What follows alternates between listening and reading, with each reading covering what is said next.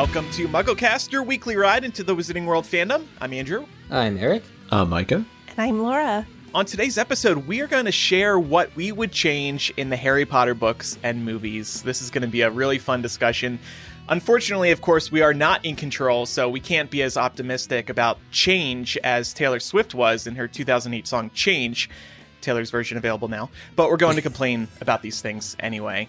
I don't think anybody here understands the reference that I just made. Maybe Eric did. I do. Okay. I do. Okay. Very nice way of working in current news to not current non-HP news into the News HP podcast. Nice work. We're going to just jump straight into our discussion today. So this is not a discussion about plot holes. We've done that before. This is about our top annoyances with the writing, the overall character arcs, the covers, the titles, directing, etc., those types of things. And each of us brought to the table one thing we would want to change about the movies and one thing we would want to change about the books. And we also received feedback from the listeners. There are so many things that people submitted, and we're going to have to do a part 2 on this discussion because there's a lot of good stuff to discuss. So, is everybody ready? I hope nobody gets angry by the end of this episode, okay? Everybody just, kind of try to chill. I don't know, Andrew. I'm bringing back an old segment. I might get a little frustrated. Also, I'm just looking over your first complaint here, and it seems like you have some very strong feelings about it. So we'll see how this goes. Yeah, I know. I was basically just telling myself to not get too angry during this discussion. All right, so yeah, I'll kick things off, and we're going to focus on the books first. What I would change about the books are Mary Grand Prix's covers. And I'm specifically talking about books 5 and 6 because the books 1 through 4, go from full color to these single color themes for the 2 books, and then back to full-ish color for the final book.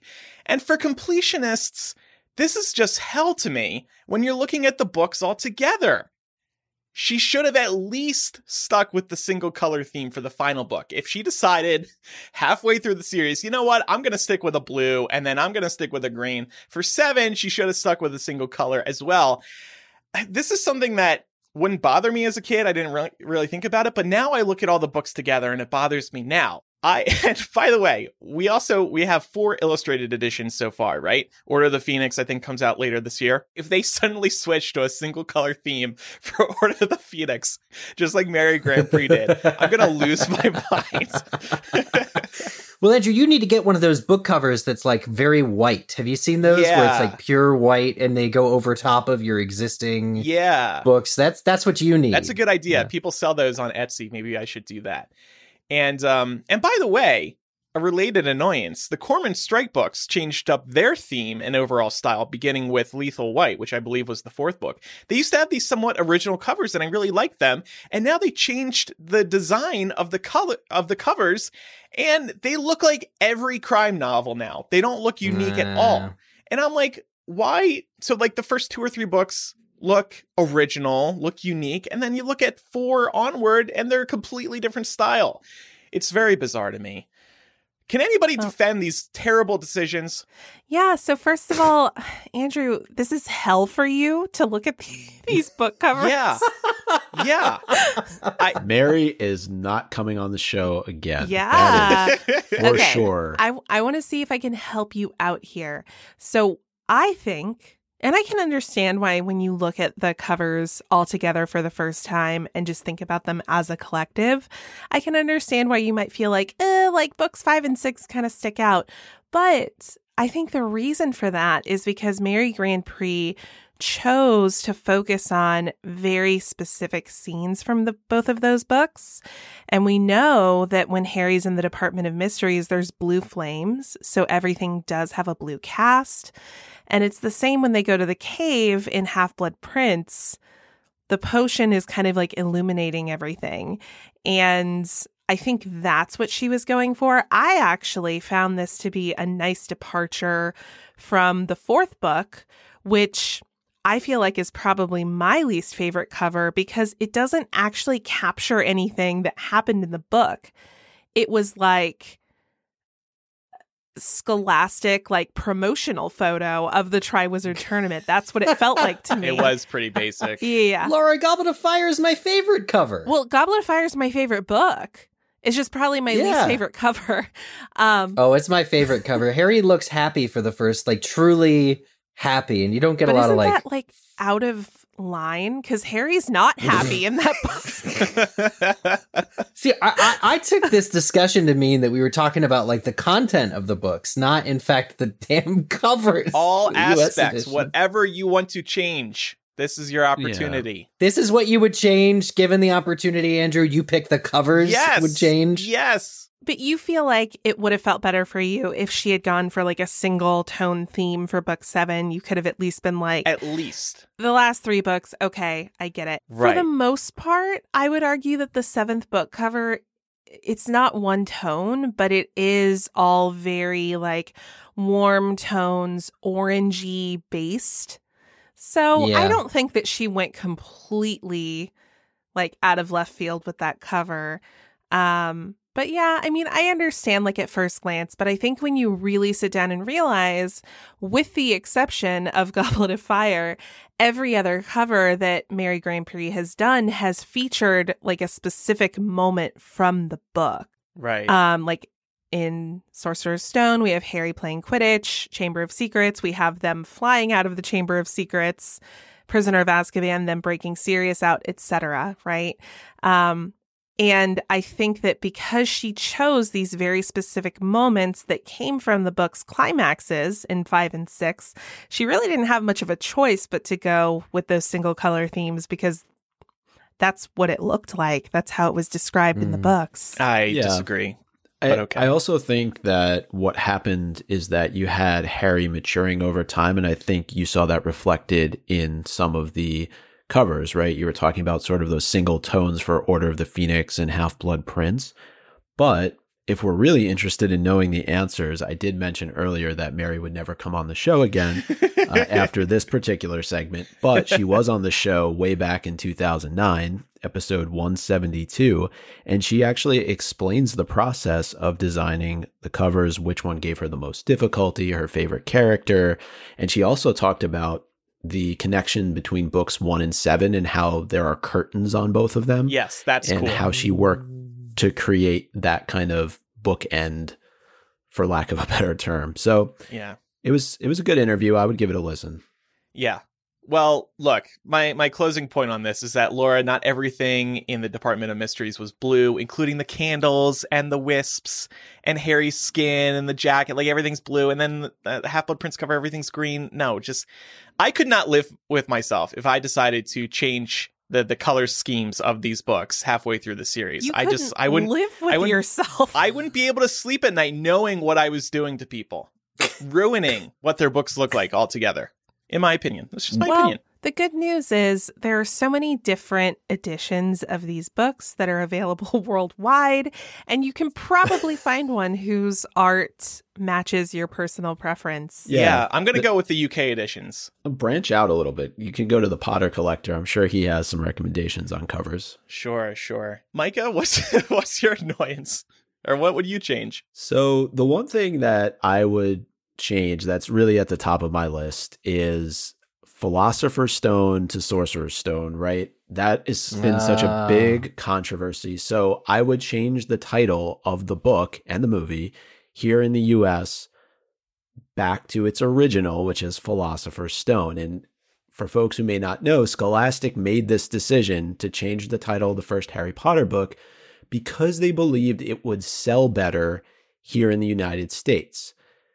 Clearly, however, this wasn't an issue for the rest of the entire world. So I believe that Scholastic made this decision because they think Americans are stupid and they don't know what philosopher means. Micah brought his angry dad voice out. Yeah, I got scared for a second there.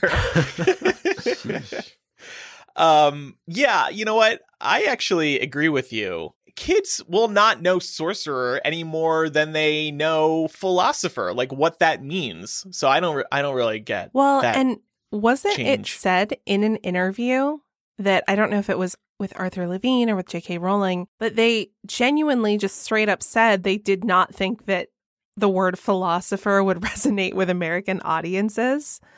Like, Yep. I know we can be stupid sometimes, but like, come on, guys. Well, this is also consistent with their decision to have J.K. Rowling change her name Ooh, as the yeah. author, right? She was going to be Joanne Rowling, and they said, no, you need to make your name sound more masculine or more kind of sterile and just be J.K. Rowling, because if kids see that a woman is writing this book, it's not going to sell as well. Right. Yeah. I mean, I can't speak to the publishing industry's internal misogyny or anything other than the fact that I support the decision of changing the name to Sorcerer's Stone. In preparing this sort of defense, I actually looked up the term philosopher, and I really wanted to use Oxford English Dictionary. I was like, oh God, let's see what the Brits say a philosopher is. And then I found that the Oxford English Dictionary, OED.com, charges $100. So I'm not going to do that. So dictionary.com defines a philosopher, one in several ways. Number one, a person who offers views or theories or profound questions in ethics, metaphysics, logic, and other related fields. 2, a person who's deeply versed in philosophy. 3, a person who establishes the central ideas of some movement, cult, etc. And I'll skip the middle ones, but definition 6, categorized as obsolete, an alchemist or occult scientist. Now, I'm an 11-year-old, and for my birthday, I've just got the first Harry Potter book, and it's Philosopher's Stone. I'm like, oh my God, this is great. What is a philosopher? I'm not going to know that an occult scientist, even the word occult eludes me at age 32 for what it specifically means. I guess Americans are stupid isn't necessarily the winning argument I thought it was going to be when I was thinking about it, but like I am grateful that that Scholastic made this change, because Sorcerer's Stone with the alliteration rolls off the tongue. I know what a sorcerer is because I've grown up with like Fantasia and the Sorcerer's Apprentice and all this other stuff. Like the word sorcerer immediately sparks what it wants to in me. Magic, a magician, basically. I think and that's I know right. this.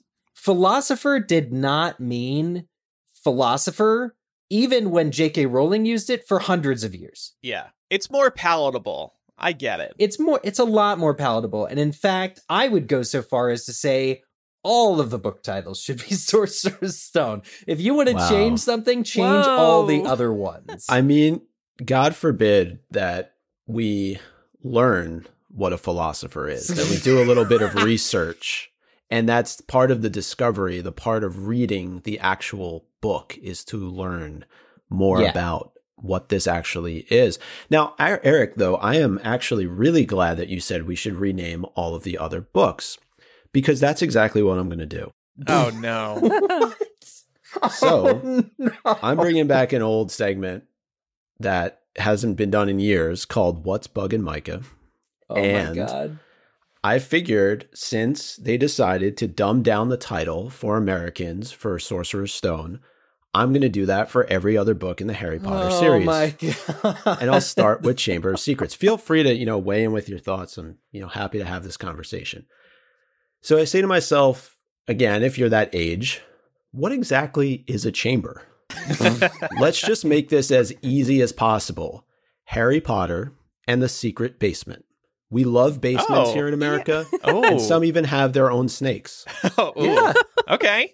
That's right. Yeah. Okay. I like I it. love it. Prisoner of Azkaban.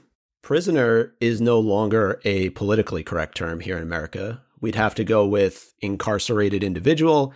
And honestly, that's like a college level term. So let's just go with Harry Potter and the bad, bad man from Azkaban. I thought you were going to change Azkaban, because Azkaban, like, what's Azkaban? I don't care to even learn by reading the book. Bad man. That's a good point. You could say the bad, bad man from Wizard Prison. Even better, Laura. See, we're making changes on the fly here. Goblet of Fire. Does a 7-year-old have any clue what that means? I mean, when I think of goblet, I think of drinking. And Scholastic certainly would not want to promote underage drinking. True. Therefore, we have Harry Potter and the big magic cup. Okay. Yeah. I can't wait to see the book covers that we're inevitably going to put out on social. Order of the Phoenix, I think just there's too much happening here. Can we as Americans even pronounce Phoenix? I think it's too Only hard. Arizona ends. So let's call this book what it truly is. Harry Potter hits puberty. Such a relatable, world-relatable topic. Agree. And a lot of us are probably going through puberty while reading this book. So There you go. Half-Blood Prince. We do not have princes here in America, minus the one very talented musician and the one we borrowed from the UK that now lives in Los Angeles. We're not going to count them. We're also not very good at figuring out riddles. Oh, preach. And I think it's important to stress the moral of this book, which is if you work really hard or cheat, and we love to cheat in America, you can achieve success. Therefore, I'm going with Harry Potter gets good at potions. we love to cheat in America. So true. We do. We do. You got to keep it, got to keep it on point. And then finally, Deathly Hallows, right? What in the world is this title? Philosopher was a problem, but Hallows is okay. I'm just keeping it super simple. Harry Potter, the end. Yep. Well done, Micah. Well done. This is great. We'll submit these to the publisher. I cannot wait to see these altered book covers. I'm sure Jewel is cursing your name right now, Mike. Is it just me, or would you guys also buy those books? No, I probably wouldn't. Those titles are really bad.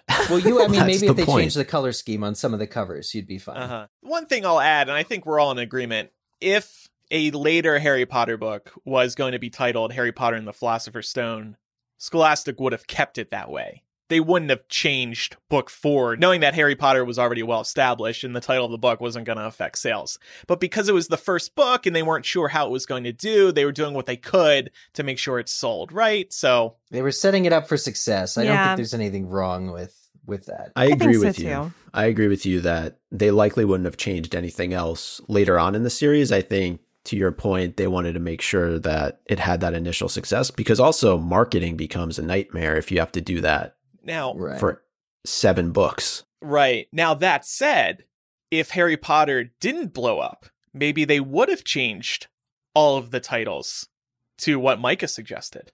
Some fun facts on the What's Buggin' Micah segment, since we were questioning before recording how long ago it was that we did it, but it actually debuted on episode 55 of MuggleCast. Okay. Way back when. And it ran for about... What was bugging me then? It was J.K. Rowling did not update her website fast enough for you. And within 5 days, in fact, I think one of the other episodes was called Micah Gets Results. Yes. The website was updated within 5 days of that episode airing. There you go. So it really inspired us to continue that segment through, I want to say, about 150. I'm looking up the transcripts now. So Wow. We did it for a while. Well, I hope you enjoyed that reinstallment. So what do you want to change, Eric? So mine is actually relating to the plot of the books. Although I will say we did not want to do plot holes. So my way of sort of getting around this is talking about more of a contrivance of the plot. It basically comes down to Harry Potter is not a good student. And in fact, he's not a good wizard. Period. Plus exclamation point. It just, he over relies on his gut, throwing off a random Expelliarmus here and there when he's in a sticky situation. My problem is that it works for him. He is allowed to continuously, again and again, get out of scrapes by just using his gut or the intelligence of his friends. And over time, this ruins the overall hero's journey for me. So it just kind of gets to the point. I know we spent hours discussing leading up to book 7 in the first 100 episodes of MuggleCast, whether or not Harry would die or whether it made sense for the whole trio to survive, because there's this huge wizarding war. And I think, if I could remember, going back, I was really excited to see Harry finally hunker down, learn nonverbal spells, even just get to the same level that every other wizard he knows is on. Like Snape can do wandless magic or nonverbal spells that Snape at the end of Half-Blood Prince is making fun of Harry for not being able to do these things. And I was like, Harry's going to spend 6 months. The 7th book could be years and years long because Harry's going to become a good wizard. No, it turns out he just doesn't. So yet again, Harry bungles through book 7. And again, in the end, I'll make this short. he kills Voldemort with Expelliarmus. So what has he learned, really? That it's good to be the hero of a major book series. Am I wrong? Who wants to defend this? Look, if it ain't broke, don't fix it, okay? And Expelliarmus has worked for him time and time again. Why not go with Old Faithful? It's a defensive charm. I think it's not even an offensive spell. It's defensive. Well, he's pretty much on the defensive most of the time that he's fighting Voldemort, is he not? Fair. And he learned the spell from Snape, didn't he? Yeah. I think, there's something vaguely poetic about that. We're talking about the book here, right? Like that was J.K. Rowling's intent, that Harry's signature spell comes from the person that he hates the most. Because I think he, for the most part, throughout the series, except maybe at the end, hates Snape more than he hates Voldemort. You brought up the point that Harry isn't that great of a student. I mean, he does earn 7 owls, same as Ron. We obviously expect Hermione to do better, and she does. She gets 11. But the only grades where he got below exceeds expectations were History of Magic. And let's be honest, would any of us, maybe Laura would get, high marks in History of Magic, but I think the rest of us would just, do the same as Harry. Astronomy, and, we remember what happened during that exam, right? Hagrid getting attacked, and divination. So outside of that, he's a pretty damn good student, I would argue. I guess I'm expecting more from the hero who's going to save the entire world, that he would look up to somebody like Dumbledore and be inspired by, that kind of magic, that level of magic. And to see Harry not have to achieve that level of aptitude as a wizard was disappointing for me as a kid who wanted to read about this crazy hero, only to find out that he's just some 17-year-old kid who, dropped out of school the last year. Doesn't that make him more likable, though? That he's not Does perfect? it, though? Yes. I think to some it's more people relatable, it will. because I'm not perfect. I'm glad that Harry kind of Right. sucks in a lot of ways. And how he, I too would only use one spell a lot of the time. Like, just think of when you play a video game, you have certain moves that you really like in Smash Bros. Like, I love doing that Thunderbolt with Pikachu. That's like the only move I do because I like it. Be down. Oh, yeah. Same here. Right? Exactly. It works really well, too. I would also just add that, from a student standpoint, Harry is very accomplished by an early age in Defense Against the Dark Arts, right? Especially from what he learns from Professor Lupin. And it's that knowledge that he then takes to teaching through Dumbledore's army and equipping his classmates with a lot of what they need in order to fight moving forward, because they weren't getting it from the school. So again, I'm just kind of disputing this idea that Harry is not as a quick rebuttal to that. So much about Harry so much that Harry's good at comes easily to him. Riding a broom is so easy, second nature, because it's in his blood, right? His genes did it. His mother's protection just comes to him. His wealth, it just comes to him. And there's so much of it. Casting a Patronus, again, something that's extremely special and gifted, and there's adults who just can't do it. And Harry works at it, at least with the Patronus. It takes time, but all this stuff really just does seem to come second nature. Hermione can't even sit on a broomstick in the books without falling off. But Harry, just the second he touches one, he's gold. And so I think that's a little disappointing. All right, Laura, what would you change? So what bugs me and what I would like to see be a little different, if I could change something, is that I would have more nuanced Slytherin representation in the books. I think the best examples that we get are Slughorn and Snape. You can also, I think you can put Draco in here too, because in book 6, we really see him start to grapple with his role in what's going on and realize that he's bitten off more than he can chew. I think that it's really great that we got to see some more nuance with them. And by nuance, I mean, you're not just a bad guy because you're in Slytherin, or you're not just evil, or you're not just dumb like Crabbe and Goyle because you're in Slytherin. The overall perception of Slytherins in the core series comes across as though being born into a family of Slytherins dooms one to a lifetime of wickedness. And I think to that point, it's very clear that there's been more of an effort in Fantastic Beasts and Cursed Child to provide that more nuanced portrayal of Slytherins, which to me indicates that the author and the creators knew this was a missed opportunity because people are more complicated than one house being good and another being evil. Dumbledore even says himself in book 7, sometimes I think we sort too young. You're just boxing people in. That's not what life is like.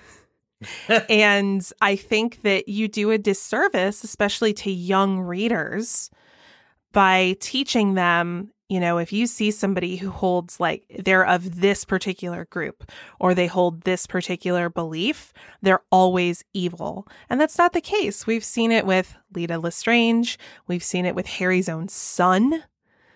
Right? Well, I know. Canon pending, right? Canon, depending on your... Well, yeah. I think the author argues that it's canon. Yeah. So who wants to defend this So choice? I'll touch on this a little bit because I think you did a really good job explaining, I think, a very fair, it's almost unassailable of a point because you're like, listen, I think even the creators are working to go back a little bit. What I'll say is I think the problem is that in Harry Potter, you have his school rivalry with Draco Malfoy. And so you have the natural sort of grievance there. And then you have his, like, Harry's least favorite teacher who openly insults students in Snape being from Slytherin. And then you have every Death Eater, except for Peter Pettigrew, being from Slytherin. So it's a big problem because it really does paint all Slytherins as evil. I will say, for the purposes of schooling, the whole reason they sort is so that like-minded individuals can be among their own. And I don't see anything wrong with a house whose primary goal or primary characteristic or character trait is ambition, being one of the primary houses of Hogwarts. I don't have a problem with that because if you look at ambition, if you look at the types of behaviors, because everything can go good or can go wrong. If you look at the bad side of ambition, you get really selfish people. And I'm not saying selfish people can't exist in other houses. They certainly do. But if that's your defining characteristic, and you're going to do what it takes at the expense of others, it makes sense that the people who end up being some of the most criminal, I'm treading very carefully here because I'm, not equipped enough to talk about the nuance of mental health in people, but I'm saying if you look at the people who are going to be in it for themselves, it makes sense that they come from the house that values being in it for yourself. I suppose, but I think too you can start going down the rabbit hole of making an argument about Hermione's very ambitious. Mm-hmm. She's extremely ambitious. But the Sorting Hat didn't even think about putting her in Slytherin because why? Like the unspoken, she's not pureblood enough to go there. And I just feel like you're really locking readers and the characters into this assumption that all Slytherins are doomed to being prejudiced and doomed to being evil. And even when we do get, I think, Harry's first positive Slytherin representative in Slughorn, it feels like Harry kind of ignores that he's a Slytherin. Because Harry likes him, right? And so Harry never observes like, oh yeah, he's a Slytherin. Like that doesn't happen. I think Harry's, I don't agree with that about what Harry feels about Slughorn. I think Harry's pretty creeped out by some of Slughorn's more unsavory tendencies. But I think that's the other thing that you're mentioning is with families that have been in Slytherin. Because this happens with the Weasleys. The whole family's in Gryffindor, all of them. And that's a very common thing. So in our families, we inherit our prejudices. And that's kind of what the character Draco Malfoy does later, where he has to come to terms with the reality of the real world instead of just the pureblood mania, Dark Lord supporting mania of his family. So I think that maybe a lot of people that were, sorted into Slytherin first picked up the habits, mannerisms, internalized beliefs of their Death Eater parents, and then had to really kind of in the modern age grapple with what it means to be ambitious, but also to be a good person, and also to be a little empathetic, a little understanding, and not turn into more of a bigot. So I'd say there's something to it in the psychology that allows for a greater group of bad wizards to be from Slytherin, but I don't think it should be as cut and dry as it is in the books. So it's kind of a half argument. Yeah, there. so we like kind of agree. Yeah, we kind of do. But I would argue that if there is one place where you can hone your ambition, that actually benefits everyone. It's like why they do, college study programs and stuff. And there's also a lot of similarities between Ravenclaw and Slytherin. So Yeah, very true. I think part of the issue, though, comes from the fact that even very early on in the series, Harry doesn't want to be in Slytherin. And I think that gets into our minds as readers. And then from that point forward, we're automatically thinking that Slytherin is this evil house that the people in it can do no good at all. And I also think it's unfairly balanced. So to Laura, your point about just having more nuanced Slytherin representation, I think there needs to be more nuanced representation across the board. It's always 3 versus 1, right? It's never, there's never even like 2 versus 2 or where Slytherin is on the side of Gryffindor or Ravenclaw. Like it just seems very, unless it's Quidditch, and then, they may seem to want the other team to win, but that's about the extent of it. And I also think it's because when you're talking about sorting too early, you're labeling kids at a very young age, right? All of these houses have specific traits that you're then assigning to these very young individuals instead of just having houses and just sorting them for no other reason than it's randomized and you're going to this house or you're going to that house. And I think it would make for a little bit less controversy. I also put this on Hogwarts leadership. It would have been very interesting to see in the books Dumbledore. them trying to get rid of this perception of Slytherins, and really Hufflepuffs too. I mean, those 2 houses get bad raps in different ways. I guess it's more readers who hate on Hufflepuff than the actual students at Hogwarts. No, but we definitely see it in the books too, because was it Ron? Or was it Draco? I don't remember which one of them said this, but it is very telling that I can't recall which of these characters said this, because they both share this bias. One of them said on the Hogwarts Express, like, oh, like, I hope, like, if I got sorted into Hufflepuff, I'd go home, wouldn't you? Yeah, I think I'd leave. It's Draco Malfoy in Madame Malkin's. Yeah. There we go. Okay. Yeah, you're right. Yeah. Yeah. Also, how current is the Sorting Hat? Right, like that thing has been in use for so long. Time to have an upgrade to that software update. Now I'm picturing the Sorting Hat, but it's been made over by like Jonathan Van Ness or somebody. Like, just give it a touch up. Sorting Hat 4-point woke. So basically, I think what we can all agree on is that the Sorting Hat is like an outdated piece of technology. It's no longer relevant with current times. Right. So ditch it.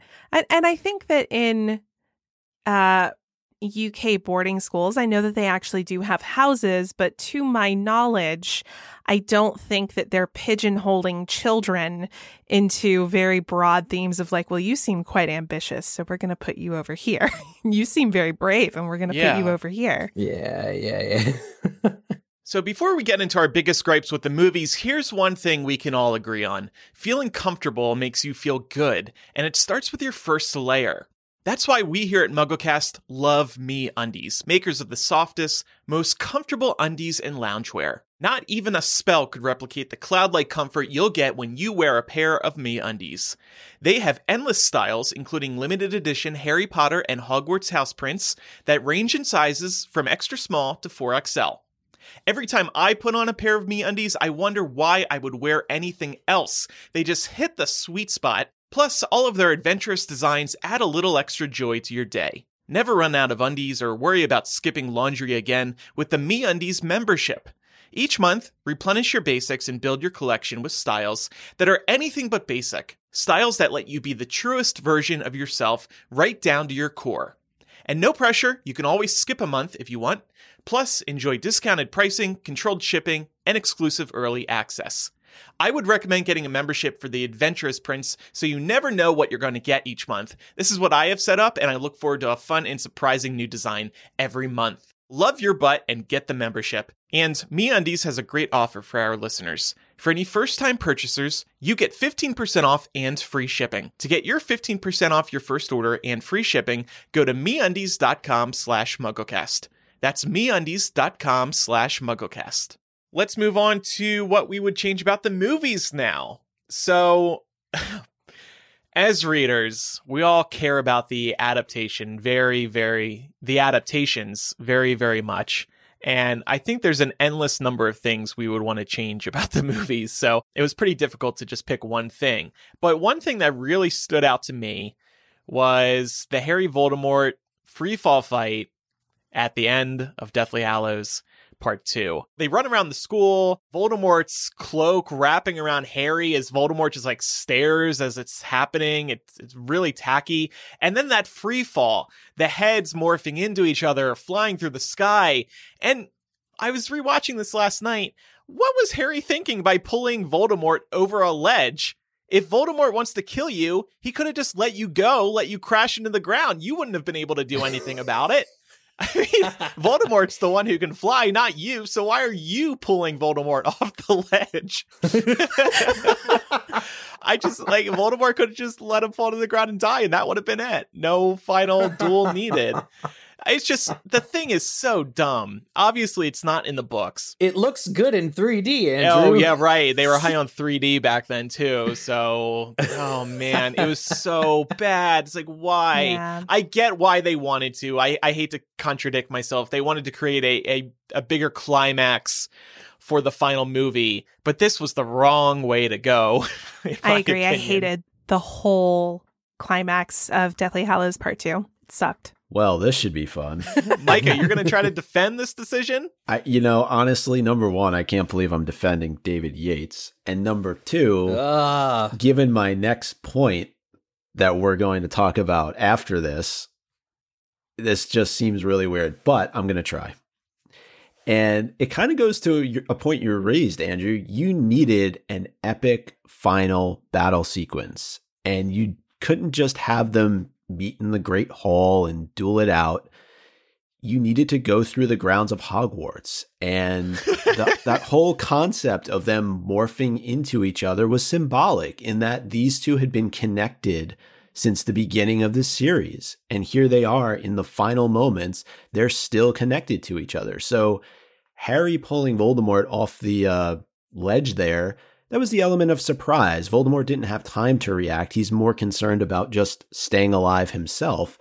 And I would say that I think the final duel between the two of them, it looked good on screen, but you had to get there somehow. And the fact that they're battling each other all around the Hogwarts grounds, it's a movie. You need the build up to the final confrontation, and I think they delivered on that. What do you think of Harry's line where he's like, "Let's finish this the way we started it, Tom.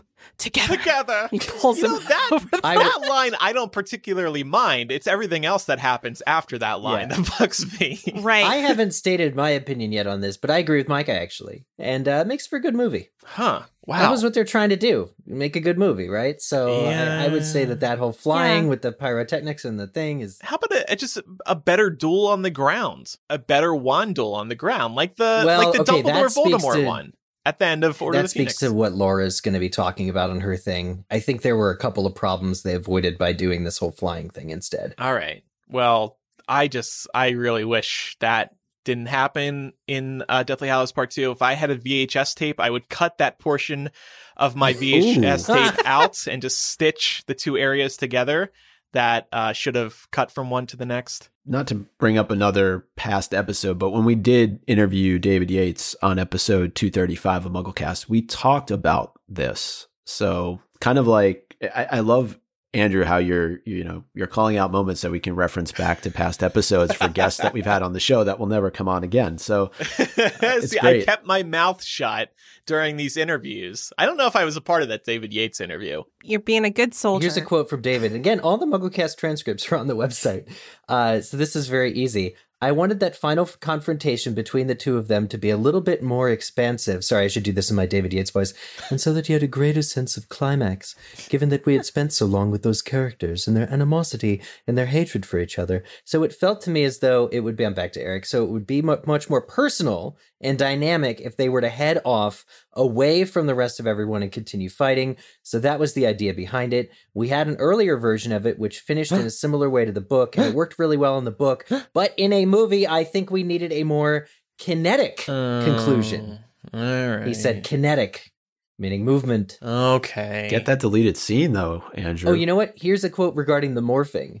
As though they were one. For me, it kind of captured so much of their odd relationship together that they're kind of one, but they're not one in a weird kind of way. And so it was mainly to make sure that the movie felt like it had a theatrical enough ending to satisfy all the fans of the books and all the fans of the movie. You see, David and I agree. How is that satisfying? Morphing. Oh, they morphed. Wow, they are kind of one. Oh my gosh. I think it's cool. I argued at the time we saw that movie that it was thematically very interesting. And Eric, I really enjoyed the impersonation. I can say for that interview, I was literally sitting across the desk from him, and he is probably the most soft-spoken person I've ever met. He is the kindest, most soft-spoken. He's Winnie the Pooh. All right, Micah, what would you change? So switching gears, doing a complete 180 off of what I just defended. Switching gears from director talk to director talk. Yeah, but instead of defending them, I'm going to be criticizing them. So I just feel that the series as a whole had too many directors. So the Harry Potter movie series suffered from too many changes in directors, 8 films, 4 directors, and consistency matters. And its lack thereof resulted in many favorite moments and plot lines not making the final cut, and characters being completely eliminated for reasons like pacing. I'm thinking also just the layout of Hogwarts, where we spend a good amount of time. It changed drastically, going from Chamber of Secrets to Prisoner of Azkaban, right? The location of Hagrid's hut changed. The Whomping Willow got a makeover. They added the covered bridge. The front door was accessed via a courtyard versus the front lawn. And to me, like, if you're a fan of the series, especially when it comes to seeing it brought to life, you want consistency. And I think the problem is every time you bring in a new director, they want to put their own spin on things.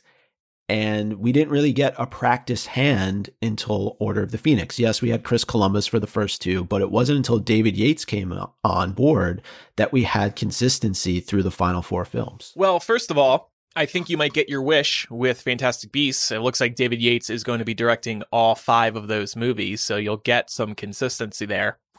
Second of all, I think what's so great about franchises is that so many of them do have different directors. You get these different visions, you get these different takes on the story.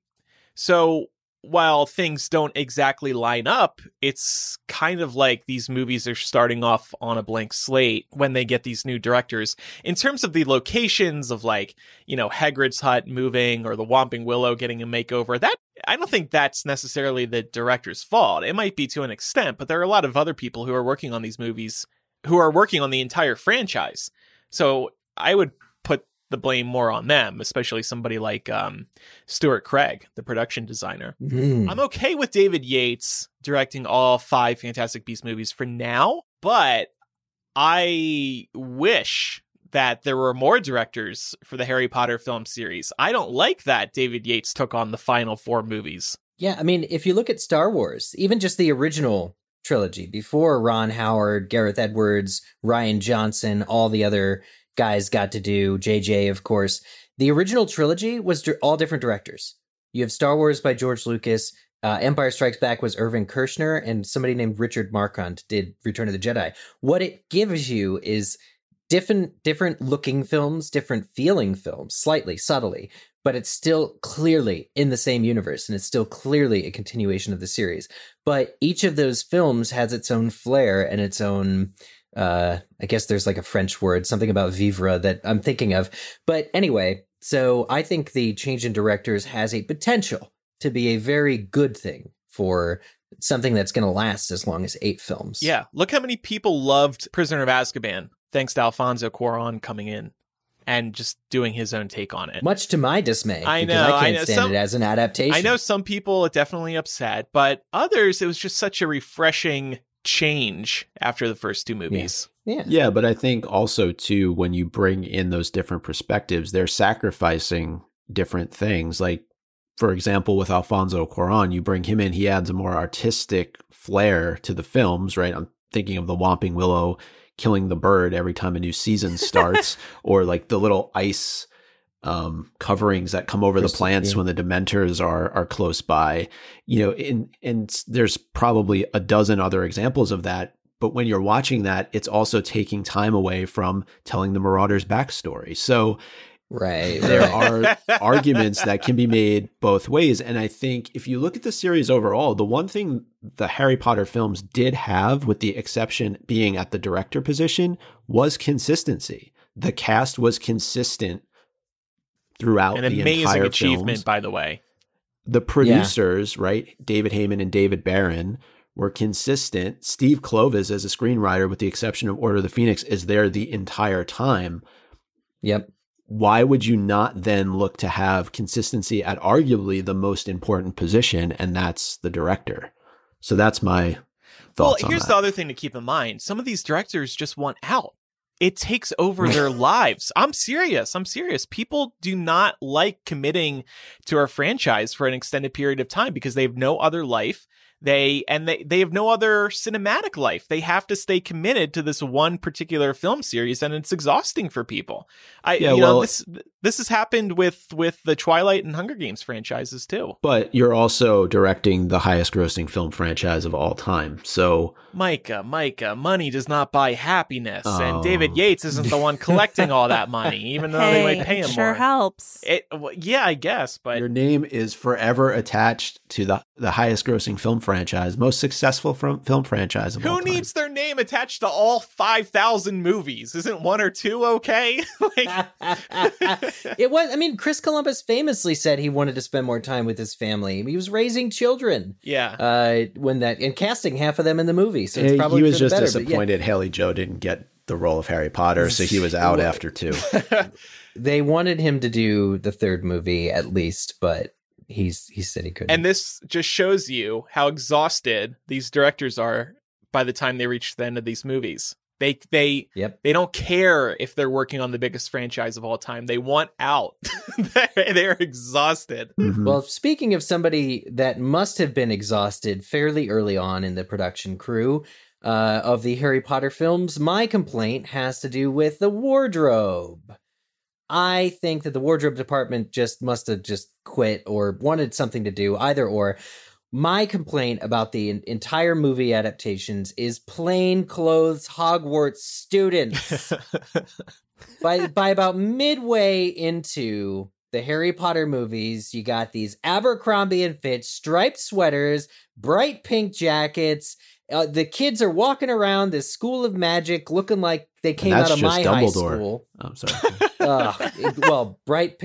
Dumbledore is allowed to be flamboyant. Everyone, he gets a pass. Everyone else, this regular street clothes, like stuff that I would have worn I'm just kidding. I'm not that stylish.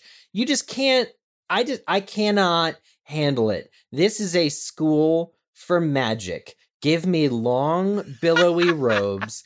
Not only because I want to see them, I want to see how they work. I want to see, having to do extraordinary feats of magic in robes. I want to see it done because in my mind's eye, in the books, it's done. In the books, they even have hats. They have pointy wizard caps. And I think even J.K. Rowling realized how not practical that was because they only appear in the first book. But yeah, give me full-on wizard dress robes. This is not a friggin' hot topic. You're not going to see the latest, boy band concert, okay? MCR is not headlining Hogwarts. Why do I have to keep saying this? You can't just wear whatever the hell you want to Hogwarts. Wear your damn robes. You are wizards, people. I'm sick of it. Eric's biased because he's a cosplayer. He needs some inspiration, and if they're wearing Abercrombie and Fitch, he can't be inspired.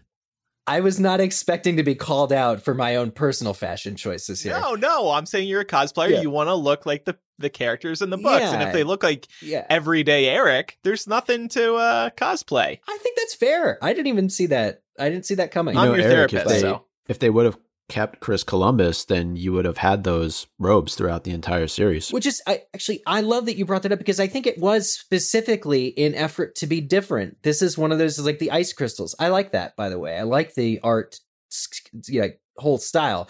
But the departure, it was like such a sharp edge that needed to be done. So all of a sudden, why wouldn't Harry or why wouldn't Hermione just wear jeans half the time? Like, but I think it was done for the wrong reasons, and then it stuck because Poirot had started it. Everyone else thought that it was like the coolest thing ever, and also probably saved them money on black wool fabric. And then they just went that way forever. So it's like all of the most iconic scenes from the later books, like I would say meeting Grawp in the forest, forget about that. But all the best scenes, they're wearing street clothes, and I think it's stupid. I just can't stand it. I'm like, these are wizards. This is magic. This is not. I actually look to Harry Potter for escapism. Some people look to Harry Potter to like see themselves. I don't want to see myself. I want to see wizards in robes, waving wands, doing spells, and it just kills it for me if they're all allowed to be, regular old teenagers in street clothes. So I have kind of mixed feelings on this. I'm defending this. On the one hand, I definitely agree that starting in Prisoner of Azkaban, the clothes weren't right. They were too modern because we know that the stories took place in the 90s.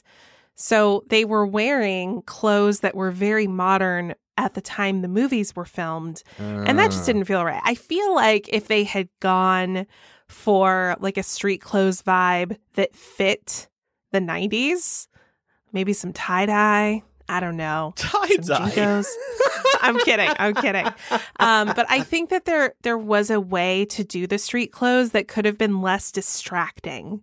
And it sounds like, Eric, like it was distracting for you. Like it kind of took you out of the movie. And that's why I would draw your attention to the first Harry Potter film, where they do indeed wear plain clothes on a couple of very specific occasions in that film. In particular, the night that they are leaving Gryffindor Tower to go break in and take the Philosopher's / Sorcerer's Stone, whatever your preference is there. They're wearing plain clothes. They're not wearing robes. But the clothes that they were wearing were, I would say, more discreet, like less flashy. Khakis and a sweater, I'm thinking. Exactly. Like knit sweaters, like things that didn't feel out of place for the environment. So I think if they had stuck with that throughout the rest of the series, it might not have bothered you as much. I definitely found that everybody did look a little too modern, a little too trendy. But I think that they still could have done plain clothes without being that flashy. Yeah, so many stripes. I think it was all about the balance. The balance was just out of whack in terms of wizards' clothes versus muggle clothes. Maybe they went too heavy on the muggle clothes starting in Prisoner of Azkaban. Yeah, and they just never recovered. I'll agree with that.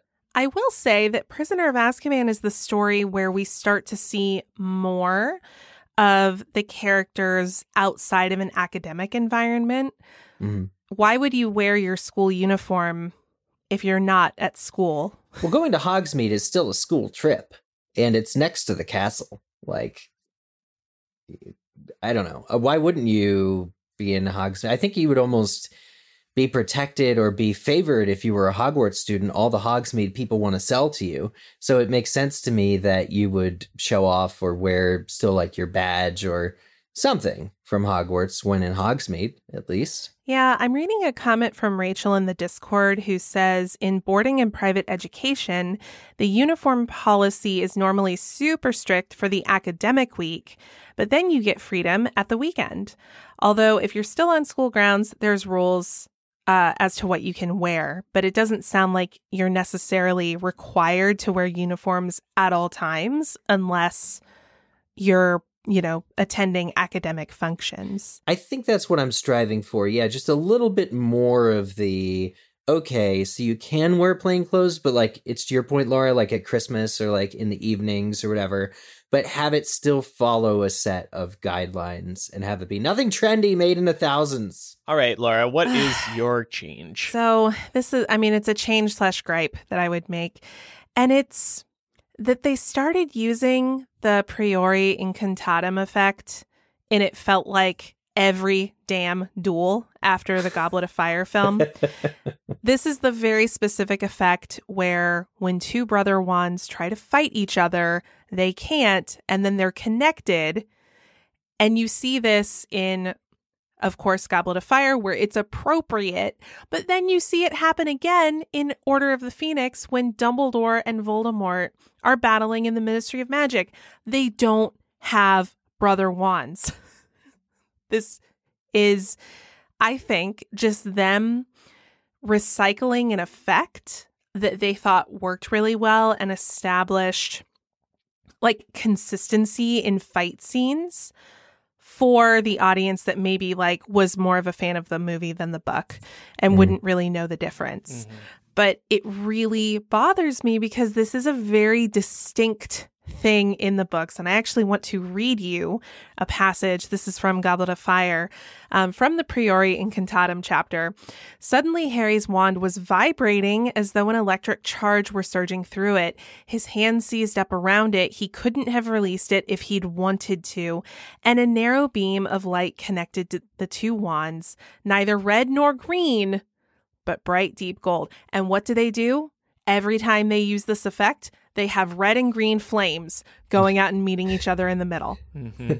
Yeah, Stupid. It's very Gryffindor versus Slytherin. Yeah. And it like drives home again that stereotype of like one of these people is pure good, one of these people is pure evil. It's just not very nuanced. I totally agree with this. And I think, I remember our conversation from a couple of weeks ago where we're going through all the fan-made films and just how great those battle sequences were. And then you look at something that literally has hundreds of millions of dollars in production and they can't get it right. And that just drives me nuts. I think visually, I don't know. I can't. But see, that's the thing. That's where I went to. It's like, of course they did it because visually it could provide some consistency in these battles between what are considered to be very powerful wizards, right? Like, they're so powerful that they can't overcome each other immediately. So their spells meet in the middle and they have to concentrate on like mentally pushing the spell it's to the a visual, other person's it's a wand. visual way of showing evenly matched individuals. It's Yes. like the loading bar or status bar of the wand. In the Exactly. in the Ministry, Dumbledore looked like he needed a pair of sunglasses because he was just like, I did not like that scene. Oh, don't even get me into the whole Pokemon battle they did in that. Like, do you remember? Like, I rewatched this scene the other night, and it's like Dumbledore's like using wandless magic to like ball up a bunch of water from the fountain and put Voldemort in it. I think it's cool. Yeah, as hell. I really like that scene. I gotta admit. And again, it looks great in 3D. That's not why I liked it. I am so glad that as a culture we're getting past 3D. Yeah, Hollywood tried it, make some more money at the box office. It didn't really work out, thank goodness. Meanwhile, Squirtle's in the background. Yeah, exactly. Watching that scene, I felt like somebody was going to be like, Pikachu, I choose you. Yeah. But Dumbledore, like there are very specific parameters set around this in the book. Dumbledore says they will not work properly against each other. If, however, the owners of the wands force the wands to do battle, a very rare effect will take place. And we see the effect take place during Harry and Voldemort's final battle in Deathly Hallows, but they weren't using brother wands anymore. Yeah. So it shouldn't have happened. It's a climax. I think we all understand why they decided to stick with this effect and this look and this type of duel.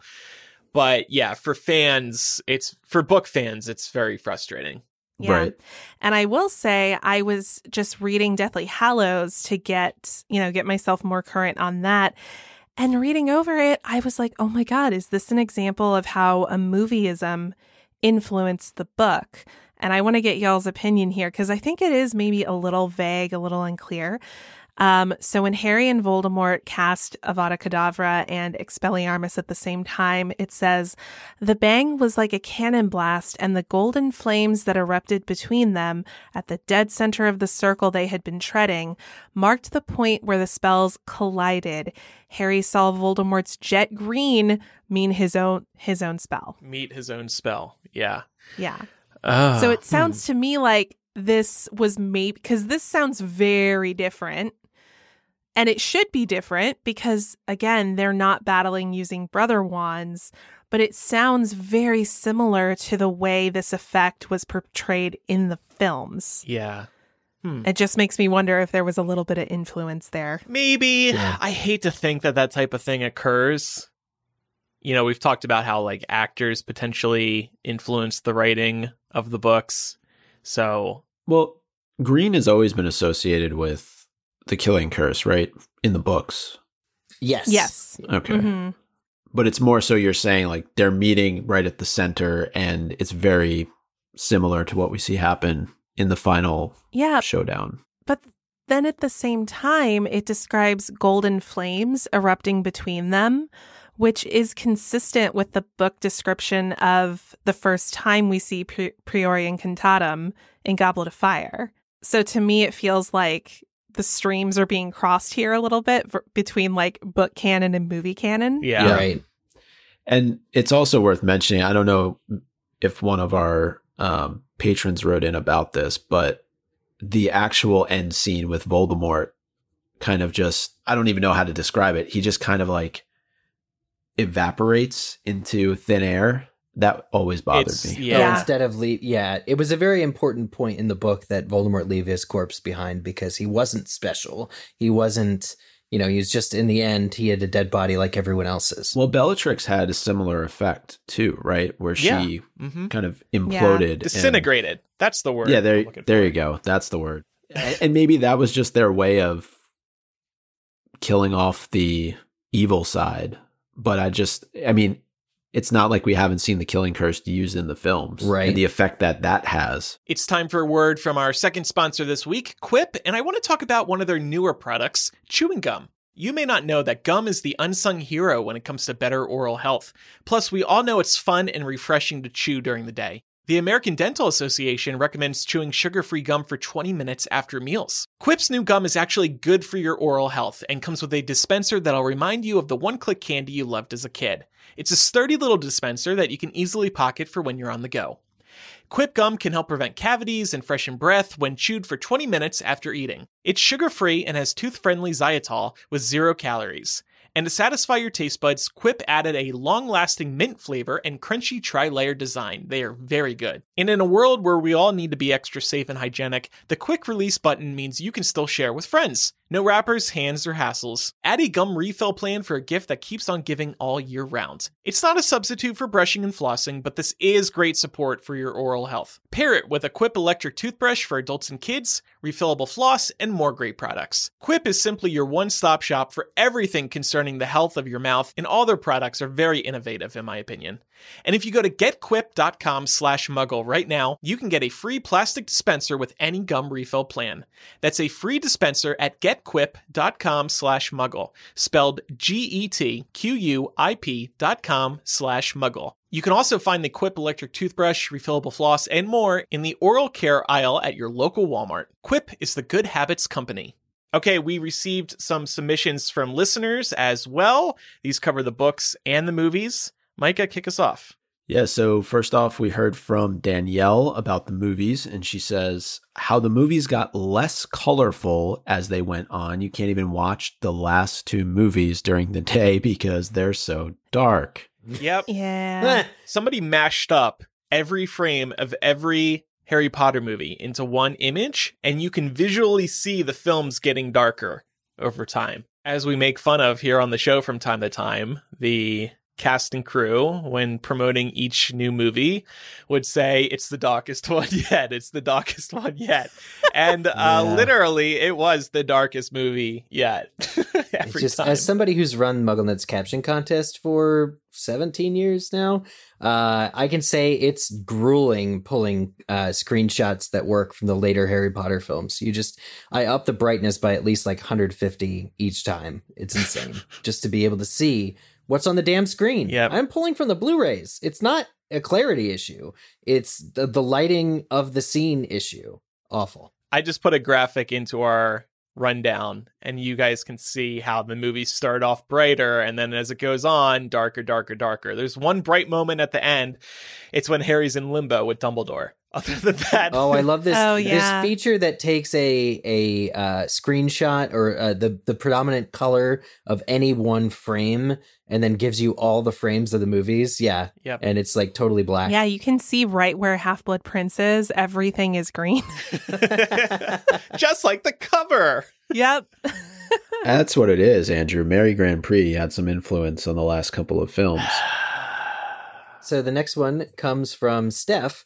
With a book complaint. I got super invested in the Tonks-Lupin relationship, and their book Death gets such minimal notice that I missed it altogether the first time I read through Deathly Hallows. I agree. Not only does their death feel cheap, it is not given the same amount of screen time as Fred's and some of the other deaths that are occurring during those moments. I can see easily how someone might miss the fact that they died, and I'm sorry that you did. I think Rowling has implied before that that's war. Things happen in a flash, and there's not time to focus on all the death, each death. Okay, this next one comes from Caitlin, and it's a movie gripe. My absolute biggest critique.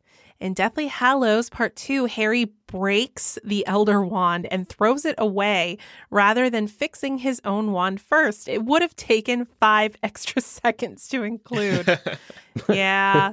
I remember seeing this and being like, what? Why? It's edgy. Save it. Yeah. Yeah. All right, this next one is from Julianne. It concerns the movies. It drives me nuts that they didn't include spew in the movies. It's such an important piece of Hermione's character development. She goes big, but doesn't necessarily go about it the best way, considering that she doesn't really include the house elves in her effort to improve conditions for the house elves. But then she seems to learn from this and do a much better job creating Dumbledore's army and make something really powerful happen. That development is completely missed out on in the movies.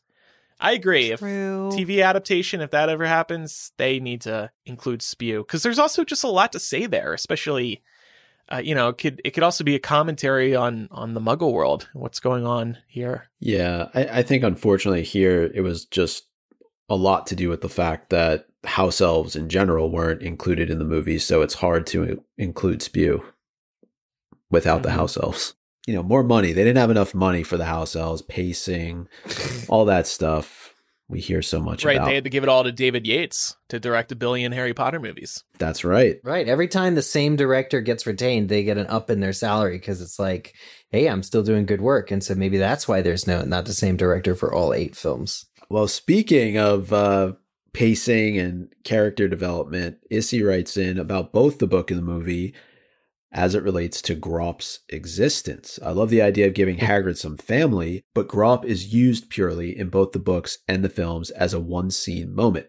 His character is completely devoid of any development and just an excuse to get them away from Umbridge when there were a million more inventive ways to do so. Hard agree with Issy here. Grawp, unfortunately, is useless. It's a good observation. I hadn't thought about that before. Isn't Grawp in the final battle too? I mean, he's one of several dozen, like a background creatures character. in the It's not like he wins the war for them. He's no Neville. Can you imagine if Grawp had the same kind of glow up as Neville did? This one comes from Erica. It's a movie complaint. I can't get over how they added Bellatrix burning down the burrow in Half-Blood Prince. Half-Blood Prince is one of the best books. Yeah. But it has made that movie completely unwatchable to me. Well, I don't know about making it completely unwatchable, but I know we've also been very critical of that scene that they added. And I remember, again, going back to what the crew has to say about decisions like this, they wanted to add in a little more fear, a little more darkness into the movie, and this was their way of doing that. A feeling that the danger has come home, that it has really reached... Nowhere is safe. It has breached your front porch. Yeah, thematically, I think it works for the reasons that they stated. I just wish I could see it. Even the fire looks dark and gray. Well... And also, don't worry, because their house is just fixed in the next movie, so... It's magic. The whole thing's held together by magic to begin with. It's magic. It's the cornfields protecting them, I think. Yeah. The movie opens in a very similar way, right? Where they take out the bridge in London. Yeah, so cool. To that point about instilling fear, I agree. But again, when we're talking about things being left out, this is another example of where possibly instead of spending time and money on burning down the burrow, you could have been going back into one of the memories that were left out of Half-Blood Prince. You mean like actually Merope Gaunt leaving baby Tom at the orphanage and getting more of that? Something like that. Or Bob Ogden visiting the Riddle home. Oh, so the Gaunt home, excuse me. All right, this next one is from Angela. It's a book complaint. I wish we would have had more time on Harry and Ginny's relationship growth. Yeah, there are certain things that the book does wrong with that, like omitting the 3 weeks of their relationship, the happiest time of their lives, but the movies do it even worse. The movies just totally botch her development, and it's a huge crime. Eric, aren't you filling that void? I am filling that void. It is an ongoing. Eric, people are asking. You got to get that out already. It's been nearly 2 years, but by July it will be finished. By July, all right, George. I'm going to call you George R.R. Martin.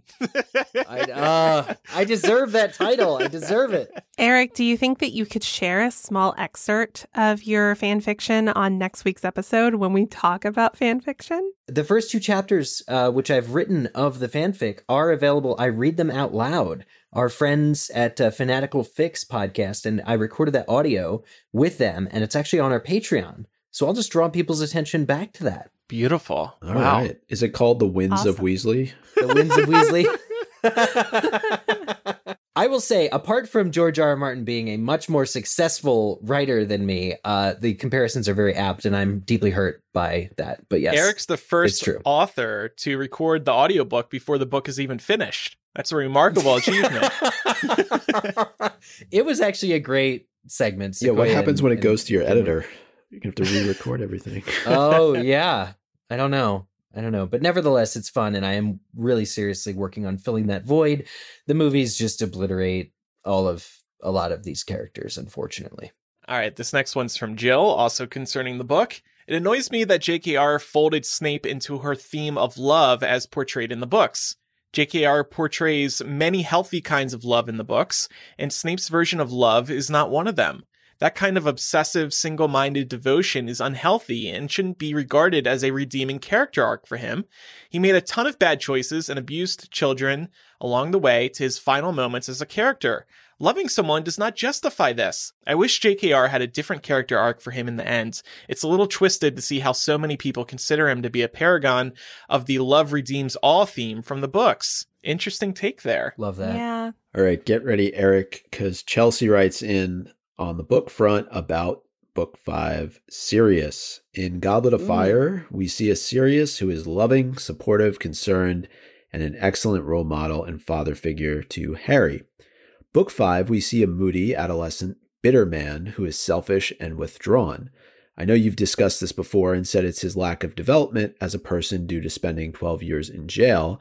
However, I can't help to think it was just to distance the reader from Sirius, to soften the blow when he died. It would have been 100 times more devastating to have compassionate, fatherly Sirius killed than this distant, moody, selfish man. Personally, I would rather have had the lovable Sirius die without his character being blemished and deal with the devastation. I love this. I think it's important that that the book did highlight Sirius's flaws and bring them to light in a very real way. I don't think it's unrealistic that Sirius had those very specific issues that like Molly and them bring up in Book 5, but I think that Sirius was done dirty by the author. The decision to kill him did end up resulting in a lot of, I think, negative aspects being more prominent during the last year of his life. And I think that this is spot on because in Book 4, the joy that you get thinking about Sirius literally in paradise, sending Harry a different tropical bird every week, writing to him. You just think that here's a competent wizard who is living his best life and eluding like the stupid policeman. It just gives you a lot of hope, and Book 5 is a real downer. So I get that 100%. Yeah, I would say, I mean, I know that Chelsea brings up the fact that we've made the argument that he spent 12 years in jail, but it's also like he's being sent right back to jail. And I think that has a lot to do with his attitude and his personality, right? He gets essentially locked down in book 5, and then he's on the run in book 4. So it's not like his life has changed all that much. He's just in a different kind of prison. So isn't that life in general? Yeah, but I think you can't necessarily fault him for that type of behavior. So this next one comes from Allie. It's a book complaint. I'm currently rereading from the start, and all the fat shaming is making me deeply uncomfortable. It's pretty much nonstop in the scenes with the Dursleys for the first 4 books or so, which I find especially problematic because it's used to completely unnecessarily underpin the negative characterization of Dudley and Vernon. I'm still hoping to read the books to my kids someday, but I will definitely be altering those descriptions as I go, because I absolutely don't want them to grow up with the same internalized weight stigma I did. This may be one of the best responses we've gotten total. It's 100% fair and accurate. Yeah, I think this is one of those things that if this series was written from scratch again today, elements like this would probably not be included. Right. Like Roald Dahl does this a lot too. Characters that are bad on the inside are described as like obese and grotesque on the outside. And it's sort of a trope in fiction writing. I agree with you. It would not be written the same today, even if written by the same author. I think there might be some more consideration there. Yeah. Right. But yeah, the early books, all about Dudley's double chin. All about it. Right. And you can probably, since she is part of the family here, add Aunt Marge to this as well. Right. Yeah. And who hasn't had a double chin at some point? I mean, really. We've all been there. I think pretty much everybody has a double chin these days, too. It's just like impossible not to in the year of COVID. Yeah, that's true. This last submission comes from Katie, and it's a gripe about something not being represented in the films that we saw more of in the books. Katie says, the lack of sassy Harry in the films. So many great lines and moments that remind us that Harry is still just a teenager going through school, such as, there's no need to call me Sir, Professor, and that's my nickname. In talking about the Runel Waslib moment where he grabbed Ron's potions book. Me. Yeah. All great moments that lead to him sassing and teasing Tom in the final battle before him having a very human death, which is another pet peeve from the movies. I think it would have made the films a little more appealing to some folks. All right. Well, lots to change for future adaptations of Harry Potter. Book or movie. Yeah. And I think it's also right to say that we critique because we love, right? Yes. Like we've had a lot of fun today. Obviously, some observations are more serious than others, but this is just part of doing like critical textual analysis, y'all. Yeah. We criticize because we care. That's a very good reminder, and it's a lot of fun to talk about stuff like this. Of course, we love the books and movies for many reasons, but that's not as fun of a discussion. What do you love about Harry Potter? Oh, well, here's what I love about Harry Potter. Everybody knows we love Harry Potter in many ways. I was serious about Americanizing the book titles, though. We'll take care of it.